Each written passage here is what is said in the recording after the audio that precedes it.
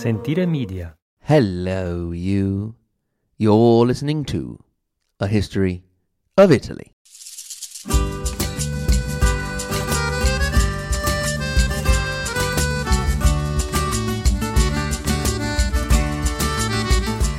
Episode 131, Milan, Chaos in the Duchy, 1402 to 1412. Lasci colli nelle valli, tra due salici piangenti, io ritrovo la speranza di un amore che ormai fu. In the last episode, we finally got round to talking about the Medici. We started following the rise of Giovanni di Bicci de' Medici in 1402, when he was first elected prior of Florence. We had, however, mentioned that in that same year, another important event for Florence had occurred, and also for the rest of northern Italy for that matter.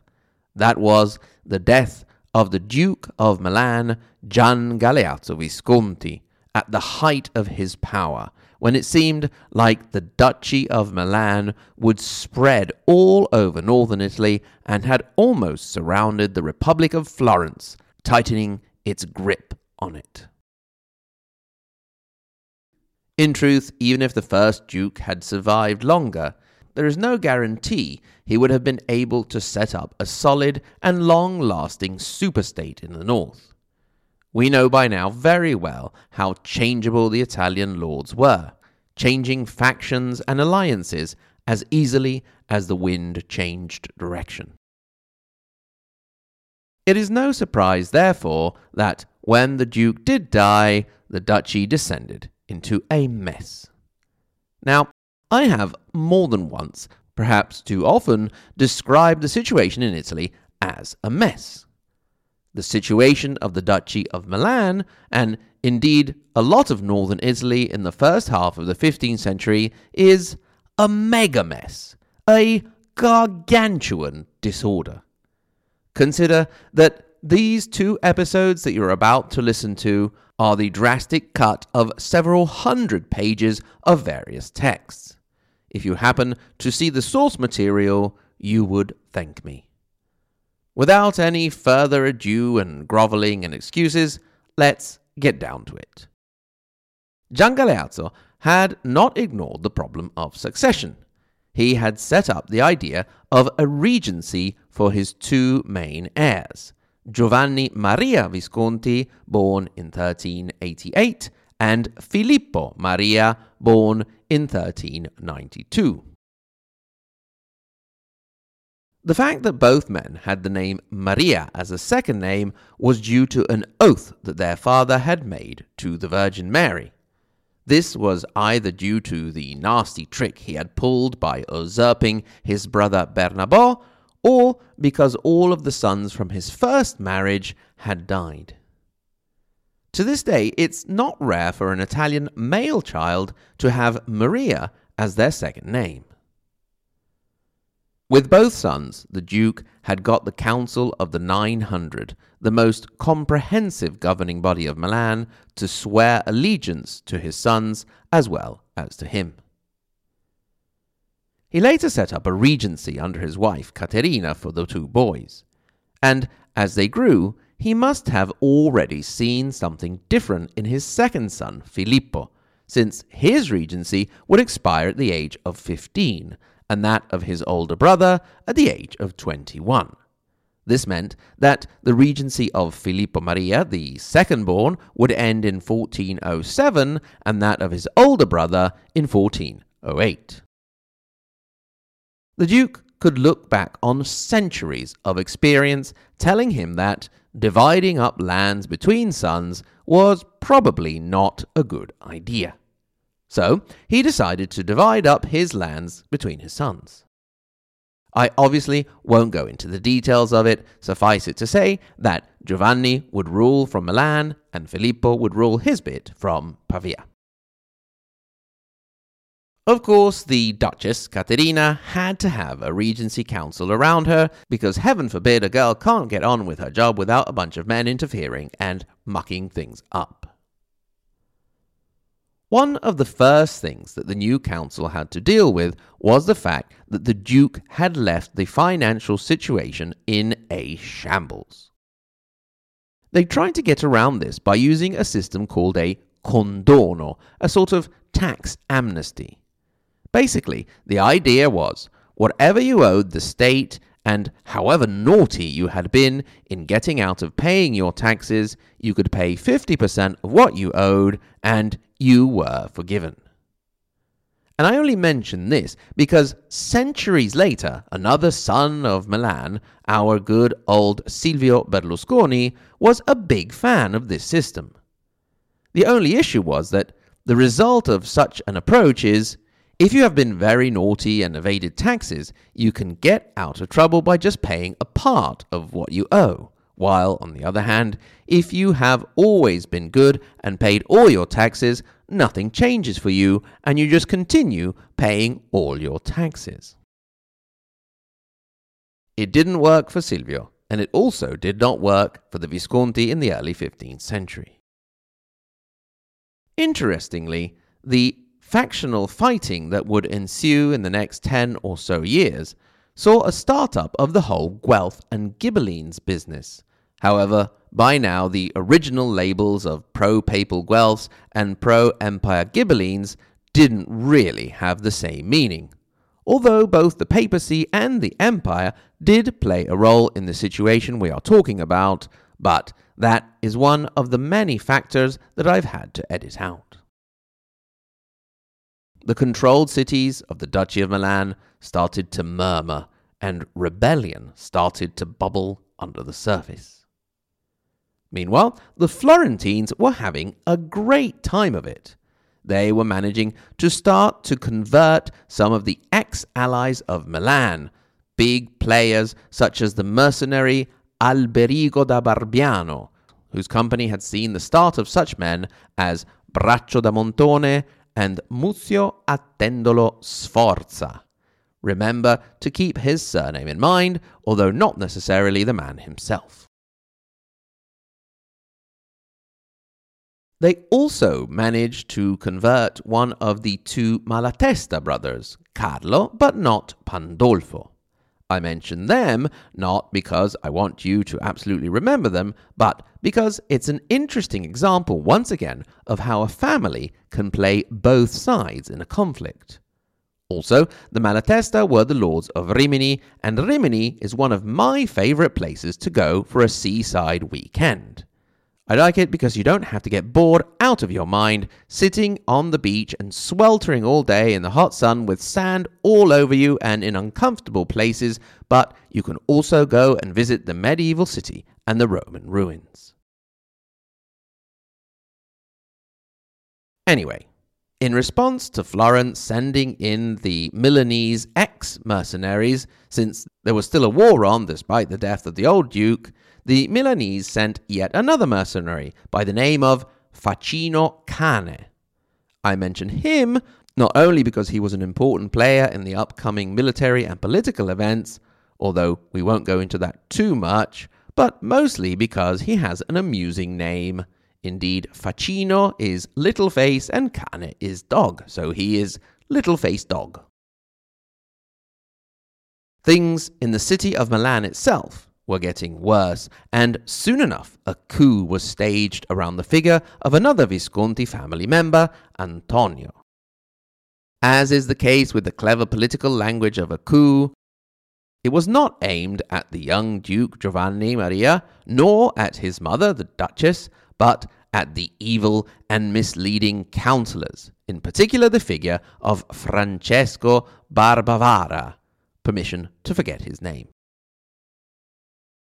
Now the provinces, which had been bubbling under the surface, erupted in a spree of killing, pillaging, and general settling of scores. However, before we continue there, a word from our sponsor.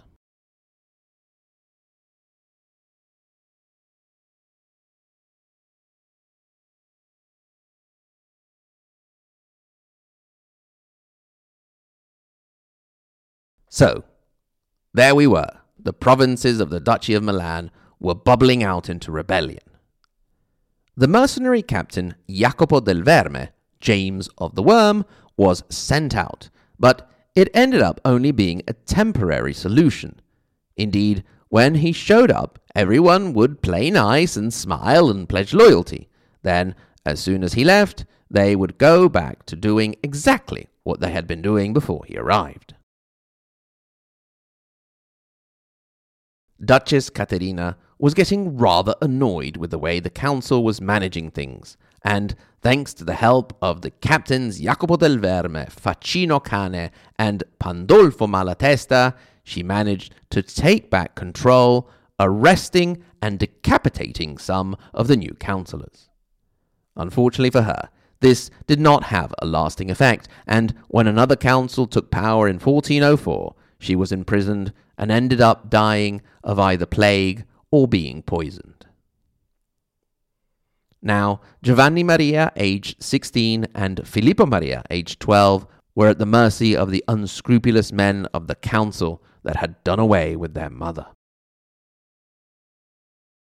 As things unfolded in the internal politics of Milan, the duchy continued to lose bits, such as Siena, Parma, and parts of Piedmont, to the greedy surrounding political entities.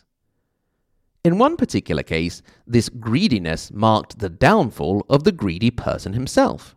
Indeed, in 1404, Francesco Novello da Carrara took advantage of Milan's weak position to take back the city of Verona.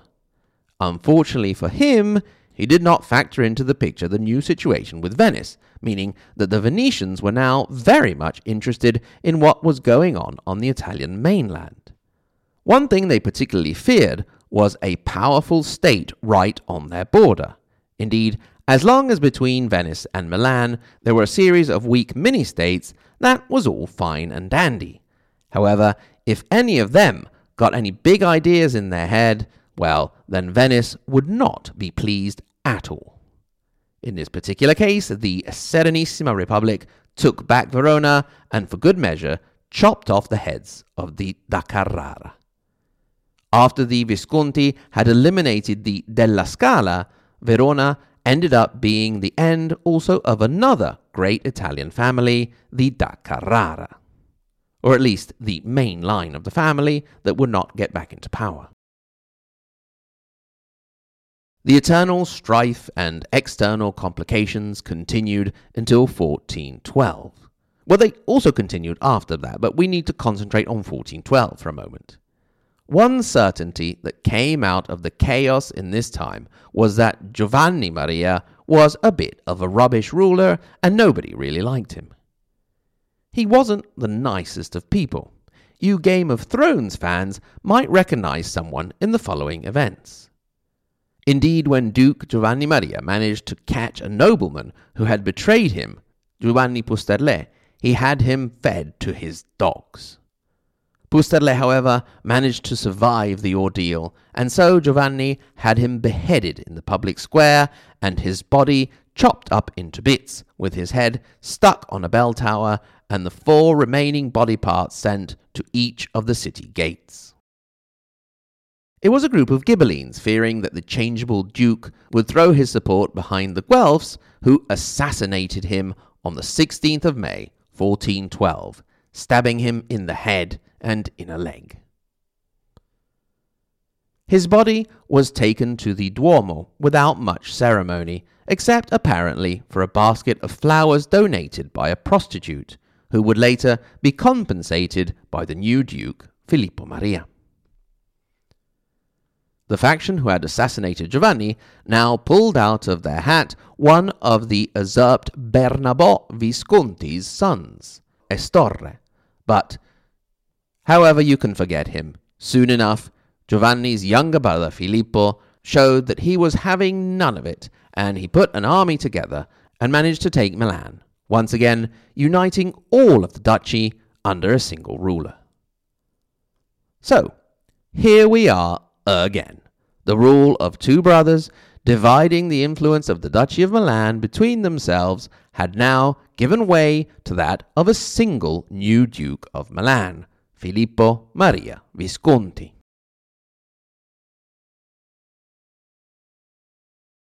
Once again, the new ruler would have to set about consolidating the existing lands and trying to expand them. At first, Filippo Maria did a decent job.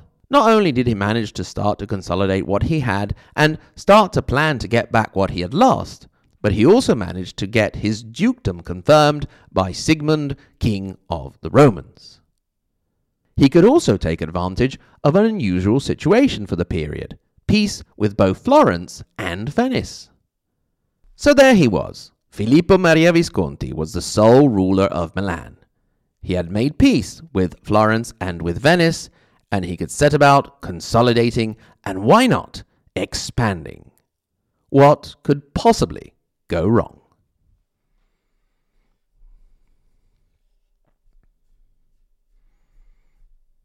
Grazie, thank you for listening. Thanks in particular to my lovely Patreon supporters, starting with the first half of the Margherita Hack and Galileo Galilei level. Alison H, Amanda D, Anthony G, Bill S, Brian J, Carrie W, Silane, Cindy M, Dean V, Dominic T, Emily B, Federica R, Francisco A, Gabriel S, Graeme, Greg, Ignazio, Il Valentino, Jane J, Jeff M, Jeffrey W, Jesse and Sherry, Joseph S, Juan Diego, Julia G, Mary T, Old John in Milwaukee, and Orlando D. Also, let's not forget the Tippy Top Supergroup, Paolo, Lisa K, Andrew M, Brandon S, David A, Peter W, Kevin O, David L, Renat M, David C, Oak, and Caroline. And of course, Sen. Among those and others, welcome to new supporters Drake, Ryan, Caroline, Mary Teresa, and Shelley Yu. Thank you, one and all. Remember, if you are so inclined, you can get in touch. hello@ahistoryofitaly.com, and on the URL ahistoryofitaly.com, click through to our support page where you can become a Patreon supporter or have a look at our maps and now updated timelines to help navigate our country's complicated history. Remember that if you haven't done so, you can go over and listen to our other podcast, the K-Rock Chelsea Hotel. And until next time, thanks again very much for listening, and arrivederci.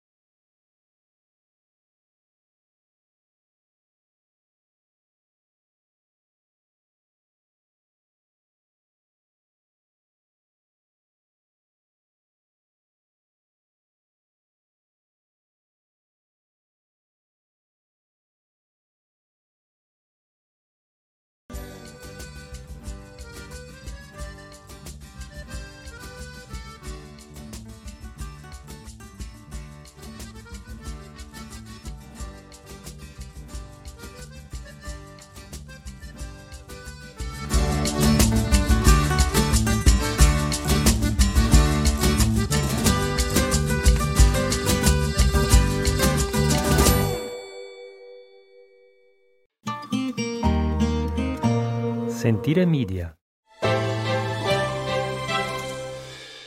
Hey, podcast producers and show hosts. Do you want to join a podcast network that celebrates all things Italian? At Sentire Media, we understand the allure of Italy and its unique culture. Our devoted team of hosts and producers are all driven by their shared passion for Italy. And we work tirelessly to create the best lifestyle podcasts and content that will whisk you away to the very heart of Italy. With us, you can savor the mouth-watering flavors, get lost in the stories from the past, break down the cultural barriers, and truly immerse yourself in the vibrant traditions of this intoxicating country. If you have a great podcast idea or are already in production and would like to join Sentire Media, head over to sentiremedia.com, that's SENTIRE media.com, and find out how to submit your show.